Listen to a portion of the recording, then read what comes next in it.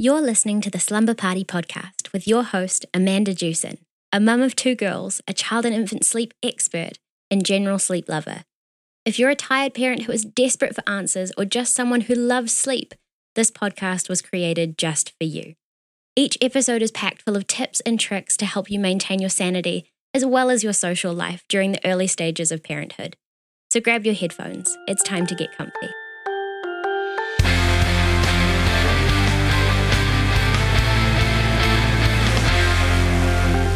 Okay, hello, welcome everyone to the Slumber Party podcast. I'm Amanda Jewson. I am here today with Bethany Saltman. I've done this every time. I want to say Bethany, which isn't even a name, but Bethany Saltman, who wrote Strange Situation, a book that I became aware of a few weeks ago. And I was like, oh, I feel like this is right up my alley. And then I opened it and then that's all I did. Like I ignored my family for the weekend. So I'd like to know your thoughts on that. No. But I'm dying to have you on as a sleep person, as someone who helps people sleep independently. Often many of my clients struggle with that part. And what is often the pull between I can't do this. I can't do the like co-sleeping thing that I've been told is like wonderful and revolutionary and this great thing for me and my baby. I'm not really doing it well. But also like I'm afraid of the damage that I'll do to our attachment, right? And this idea of attachment. And so a lot of the work that I do with my clients is actually breaking down attachment theory. And you do such a beautiful job in this book, both weaving your personal story that I resonated very personally with and actual attachment theory. And so I would love for you to kind of just jump in and give us a little sample of your journey and why you decided to write this very important book. Sure. Well, first of all, thank you so much for having me. It is my pleasure to be here and talking to you and all of the moms and dads out there who are struggling with sleep, but also just with being parents and finding that a challenging journey. And it's wonderful that they have people like you to be, giving them resources and support. So that's really wonderful. When my daughter Azalea was born 15 years ago, I'm sure there were things like that, but I wasn't on Instagram until last year when the pandemic. So I don't know what Instagram was doing. I don't think it was even a thing. I don't think so either. No, but yeah, so it's wonderful that parents have so many resources now, and I'm happy to be a part of that. I'm honored, in fact. So yeah, I mean, gosh, my journey began. I mean, where does anything begin? But we'll say it began when my daughter Azalea was born 15 years ago, and I had been practicing Buddhism for many years and was, had been in therapy and was a writer, a poet, a feminist, et cetera, all the things, and really considered myself a pretty mindful person. And I think that I thought that when I became a mother, I would become a mindful person who was also incredibly patient and tolerant and someone other than who I was.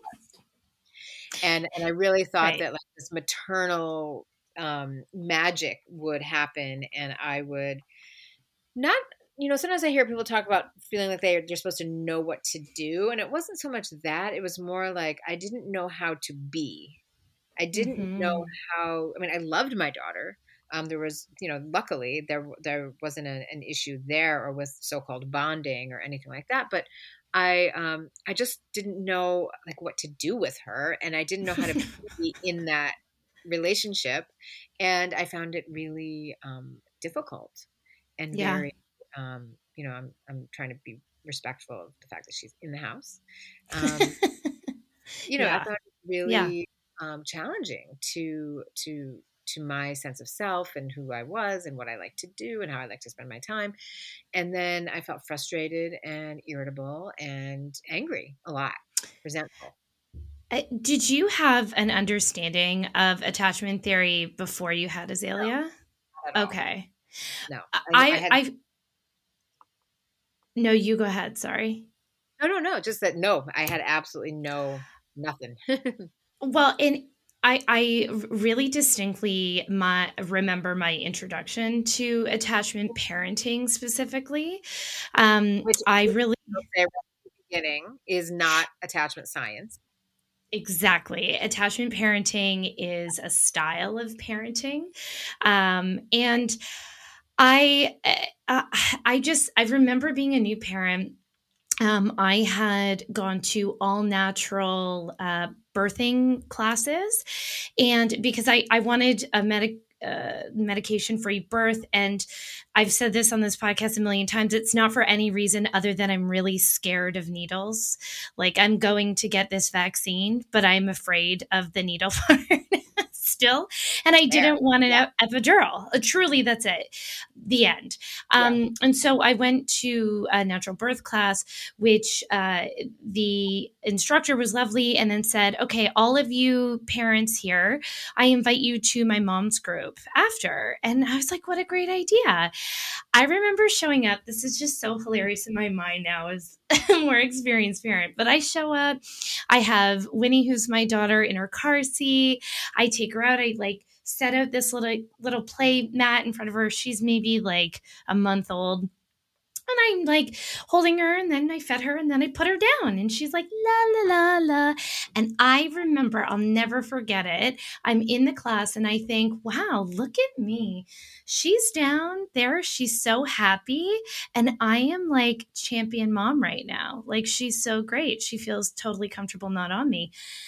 I'm then realizing through the conversation as we're going around that everyone is like, I remember this mom being like, I'm really struggling with the idea that my child has to be on me all day and I can't have a shower.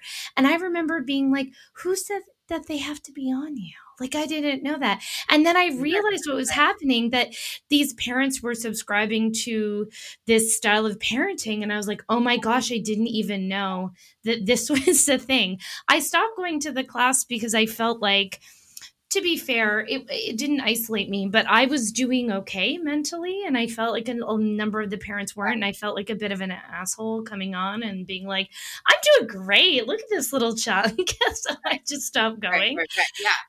But that can be, I did remember leaving being like, I'm not doing that. And there was a less than moment. Yeah. You mean you're not doing that attachment parenting thing that you were just being introduced to in that moment? Yeah, I had no idea. And then I started to wonder, is this something I should be doing? And the more I looked into it, I was like, I know that I can't do that. So she's going to have to deal with things now, and things are going well. And so I didn't really put much thought into it until, later on, when you start to learn about, these attachments and, potentially all of these harmful ongoing side effects of not having this great attachment with your child. And having had my own personal trauma history, it did become something that I worried about frequently. And you go on that journey in your book as well. Yeah. No, and so when Azalea was born, I guess it was just before she was born, I started to hear about Dr. Sears and attachment parenting. And I thought it seemed pretty cool because I am someone who I am allergic to gear. I hate having any stuff around. So, the idea of wearing my child and nursing and co-sleeping, all of that seemed great because it would just be less stuff in the house. Mm-hmm. So it turned out that, I loved wearing Azalea in a sling. I wore in a sling to her in an ergo, like a carrier, till she was 6, basically. Mm-hmm. And I just couldn't carry her anymore. And co-sleeping did not work for us, any of us. Breastfeeding did. I loved that. But the premise upon which Sears is talking about is just incorrect, and I would learn that later, that what he's talking about, like you said, these are all styles that have absolutely nothing to do with whether or not a child is securely attached. And he's taking science and hijacking it in order to make people think that his style is the one and only way. And he has his own agendas for that. And he has his reasons. And it's pretty uncool, in my opinion. And he's kind of falling out of favor, I think. So that's good. But the idea of this fear around attachment is very much alive and with us, and my journey was very much about worrying that Azalea was not going to be securely attached, because I figured, because I had learned, just enough to be dangerous, that expression. Yes. Yeah, the Dan Siegel book, Parenting from the Inside Out. That, what's going on inside of you is being passed down to your child. I was terrified by that because I knew what I had been through, and I didn't want my child, who I loved so much, to have to suffer the way I had. And I just assumed that my suffering was due to an insecure attachment. Because I figured, well, I had all these issues with relationships. I was like a love addict and more, and, was a delinquent teen.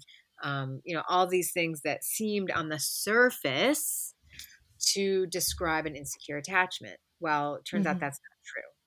And that, after this big long journey that I went on and did all these trainings and got some of the things, the evaluations done on me. And so I learned that I actually am a securely attached adult, which was the biggest mind blower of my life. And that's not the end of the story. That's the middle of the story. The end of the story is me having a better understanding of what attachment actually means. And what it means is valuing attachment and valuing connection and valuing relationship. It doesn't mean you never get into trouble. It doesn't mean you don't suffer. It doesn't mean you don't screw up. It doesn't mean that you're not human. It means that you have feelings and that you can deal with your feelings and you can move within your feelings. And this is a radical shift from the way we are conditioned to think of ourselves as human beings, particularly women, and to think about attachment. Everybody is so caught up in fear, as I was. This isn't a judgment. Yeah. Of, secure or not secure, as though it's like this precipice you're going to fall into and can never get out. And women are we are just fed shame day in, day out, as a way to keep us in line.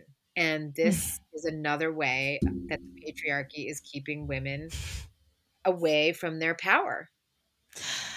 Oh my God, you're hitting all of the notes for me right now. Okay, so yes, I always call, like, my biggest criticism of I'm going to lose like followers for this, but my biggest criticism of attachment parenting is that it's attachment mothering. It's not attachment parenting. These are often responsibilities that are left to the mother to do: co-sleep, body wear.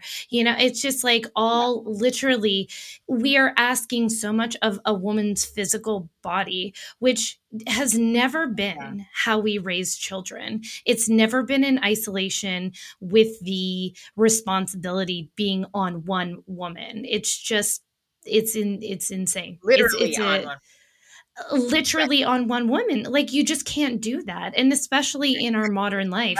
And you know what a lot of people will send me, I would also say, no, go. There's a slight delay. In our yeah. I just wanted to also, because what you're saying is so true and so important. It's not attachment parenting, it's attachment mothering, but it's also not attachment mothering, it's clinging mothering. Yes. And from a Buddhist point of view, we talk about attachment as what happens when we cling. And attachment is what happens when we aren't aware, when we're not in the groove of the impermanence of all things. Everything that arises falls, and this is true of every single thing in our lives. And we get into trouble, we suffer from a Buddhist perspective when we cling and when we try to keep things static. And that is so from a psychological point of view, a secure attachment is a healthy thing. From a Buddhist point of view, attachment is the source of our suffering. So when I hear attachment parenting or attachment mothering, as you've put it, I think, it's actually clinging. clinging to a certain state of mind and trying to create an experience as opposed to just, relax. And this is all not to say, and I think you would agree, and from what I read in your book and on your own Instagram, I think we do agree, is that it's not to say that attachment parenting styles are wrong if that is what you really are excited about doing. And it brings out the best in you. And it's like, oh, I love doing this. I love co-sleeping. Like, oh my gosh, have at her. I really think that we need to be encouraging a parenting style where you are, it feels like a breath of fresh air, whatever it is. It feels like you're living your truth. And, yes. And your kids will feel that, just like I can't say everyone should sleep train. Everyone should absolutely not sleep train. Absolutely not. But there are ways to do it. And what I really loved, so I love that you talk about Dan Siegel, because Dan Siegel wrote the foreword in your book as well. And that's like no big deal. Good job on that. Yeah. I know it's pretty cool. Like in all of my sleep work, do you know, I have like what would Dan Siegel do in my head at all times. And one day I will write a book. And if he does my foreword, I will feel very accomplished in my life. So I think, well, I promise you what he would do to say that he would be supportive of you as a mom. That's what he does. Yeah. He's amazing. Yeah. He is amazing. And I always refer to his work in my work as well for that reason. And I felt like one of the things that you come to at the end as well is that that I didn't know or understand is that attachment is like something that's evolving and that you can change. Maybe change is not the right word, but as you heal, you can attach to different people, caregivers, which I think is actually, I don't know. You have some pretty cool things. So you kind of glossed over this a little bit, but in your book, you kind of get in with like the scientists doing the top-notch research on this. And you're like, hi, I want in. Tell me what you're doing. And they're just so open to you, which is amazing and fully underscores the message. Like if you want something, just ask. And so you get to do all of these experiments. You get all of this knowledge that nobody else gets. And as a result of this, you get to know things that many people don't know about themselves, including what was your attachment like as a child. There's a whole process to figure this out. I did get to the end of the book and, I went from, I don't think I had a secure attachment with my mother, but I did have a secure attachment with my grandmother. And that actually, I think, was really healthy and kept me going. I mean, you jump in. Yeah. No, I mean, you're right. I love that you brought that out because one of the big messages of my book is if you want something, ask and then never give up. I mean, because I asked and asked and asked and asked and asked and asked, total nudge. And, so yes, there's all the attachment stuff and there's the book writing stuff, but there's also just, and one of the qualities of having a secure attachment is this grit. And, but we can reverse engineer these things. And this is what I talk to people about all the time when they're writing their books and just like in life, that it goes both ways. So if a secure attachment is what you're after, and a secure attachment, someone who has a secure attachment tends to be more able to be in the present, more able to tell a coherent story, more able to observe and correctly report upon what they're seeing in their environment, and more able to have connected relationships with others. Mm-hmm. So if a secure attachment is what you're after, you can reverse engineer it and just start trying to do all those things. Take a writing class, get into therapy, really prioritize your relationships, start to notice how you're a workaholic and perhaps you're trying to get your needs met through external means. all these ways that we are avoiding the pain of not having our needs met. Yeah. When we do this over a lifetime, it creates a certain kind of karmic experience, and we just repeat. So yes, we can absolutely change our orientation in our attachment through our present day work. This is utterly true. And we can all start right now. And one of the main ways that we do this is through valuing attachment. It's like this crazy, cycle. And so valuing our relationships, spending time with the people that we love, working on our relationships. These are the things that create and maintain a secure attachment throughout generations, in fact. I love that so much. And I feel like that's such an important and empowering message for mothers. Exactly. I think about my own personal journey. I also thought, in all fairness, my daughter came out and I was a way better parent than I thought I was going to be to an infant. I've always said, like, I want children 6+. I didn't know how I was going to do with the baby stage, and I loved it. Breastfeeding came easily. But then she became a toddler, and I actually really struggled with that. The opposition of her. And then I wasn't dealing with that well. And then that's where my fears and everything came out. I mean, I had a whole ton of things that I need to unpack in therapy. One of the most aha over the head moments for me is I'm sitting in therapy and my therapist asked me, what do you think your children think or feel when you are anxious? And I said in 100% certainty, I said, no, they don't know I'm anxious. I don't talk about it in front of them. And she said, no, they absolutely know that you are anxious. Your children feel you. And one of the lines that she said, when you are well, Amanda, your children are well. And that was just, if that's not the wake up call that you need to be like, okay, I have to do things for me that feel really good, so my children feel really good. That means sleep. That means not baby wearing, or it can mean co-sleeping. It can mean baby wearing. That's wonderful. Exactly. It's like you need to do that. You just need to be honoring thyself to honor thy children.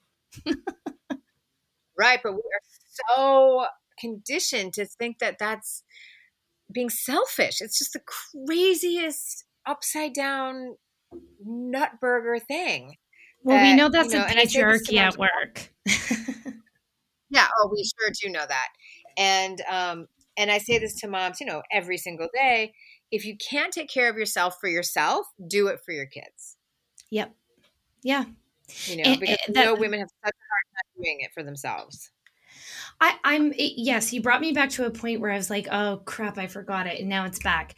I have questions about people who create these parenting books and these mothering guides written by men. I don't want to see, I'm going to get myself into trouble. There is a breastfeeding person here in Canada that is very well renowned, who I've heard not wonderful stories about, and is very, very, very, very breastfeeding forward. I know mothers who, especially my clients, who are literally killing themselves to make this happen. They're not sleeping. They're up 10 times a night pumping. They are, and it's just nonstop. I breastfed both of my girls. I love breastfeeding. You can also breastfeed and sleep train. I'm very breastfeeding friendly. But when it comes to the point where you are doing crazy things to make that happen, who are we doing that for?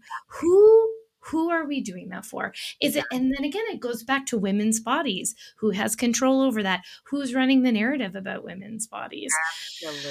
Absolutely. Yeah, no, it is like the final frontier of patriarchal conditioning, because it is so deep inside of us. Mm-hmm. look, I'm all for nursing and breastfeeding, and I'm all Mm-hmm. for, all of it, but Mm-hmm. the reason why I call it clinging parenting, not attachment parenting, is because of exactly what you're talking about. It becomes Mm-hmm. life or death identity. Mm-hmm. And Mm-hmm. that is the source of our suffering. We are clinging to something that is no longer effective or Mm-hmm. relevant or important. Like Mm-hmm. nursing is not life or death for babies. It's not. No, And nor no. is it an indication of a secure or insecure attachment. It is not. And Alan Struve, one of the kings of this whole world, has said that it's better to bottle feed an infant with love in your eyes. I mean, this isn't a direct quote. Than Mm-hmm. to be, frustratingly trying to stick your breast in your baby's mouth. Absolutely. I love that. And that's a really powerful statement. And, there's definitely going to be a mom listening to this in that moment. It is worth, I refer to one lactation consultant only who calls herself a feeding consultant because she helps people feed their babies, whether Right. through boobs or bottles. And I'm like, yes, that's what we need. That's exactly what we need. Okay, I feel like we could talk about this forever. I always say that this podcast, I like to keep it to the length of a crap nap, which is about 25 to 30 minutes. So you can get through it while you're doing something in your house. Yes. The book is a strange situation. Now, it just came out in paperback in the US. I don't know if it's out in paperback. It's coming out at the end of April in paperback, but you can buy the hardcover. And I realized we haven't really talked about sleep at all, so we should do another one of these to talk about sleep. I would love to. Well, and you have a whole section in your book. It's short, but you do talk about your own experience with sleep. I don't think you're very prescriptive on purpose, but I also think we need to see. I like to see your journey through that. So I don't want to ruin it for people either. I want people to go and read this book. I found it very healing. So thank you, and I hope that everyone who reads it feels the same. And I'm also my goal was not to cry in this podcast, and I didn't. So I love crying. Crying is good. I love crying too, but I'm an ugly crier, and this is on film. But I love listening to books. I do an hour-long walk every morning, especially from the pandemic. So I listened to your book, and I was walking down. I live in Stratford, Ontario. Walking down the river, crying, being and I was even doing this. Oh my so God. People thought I was losing my mind. That impactful. So good. I can't recommend the book enough. Where can people find out more about you? I have a website, BethanySaltman.com.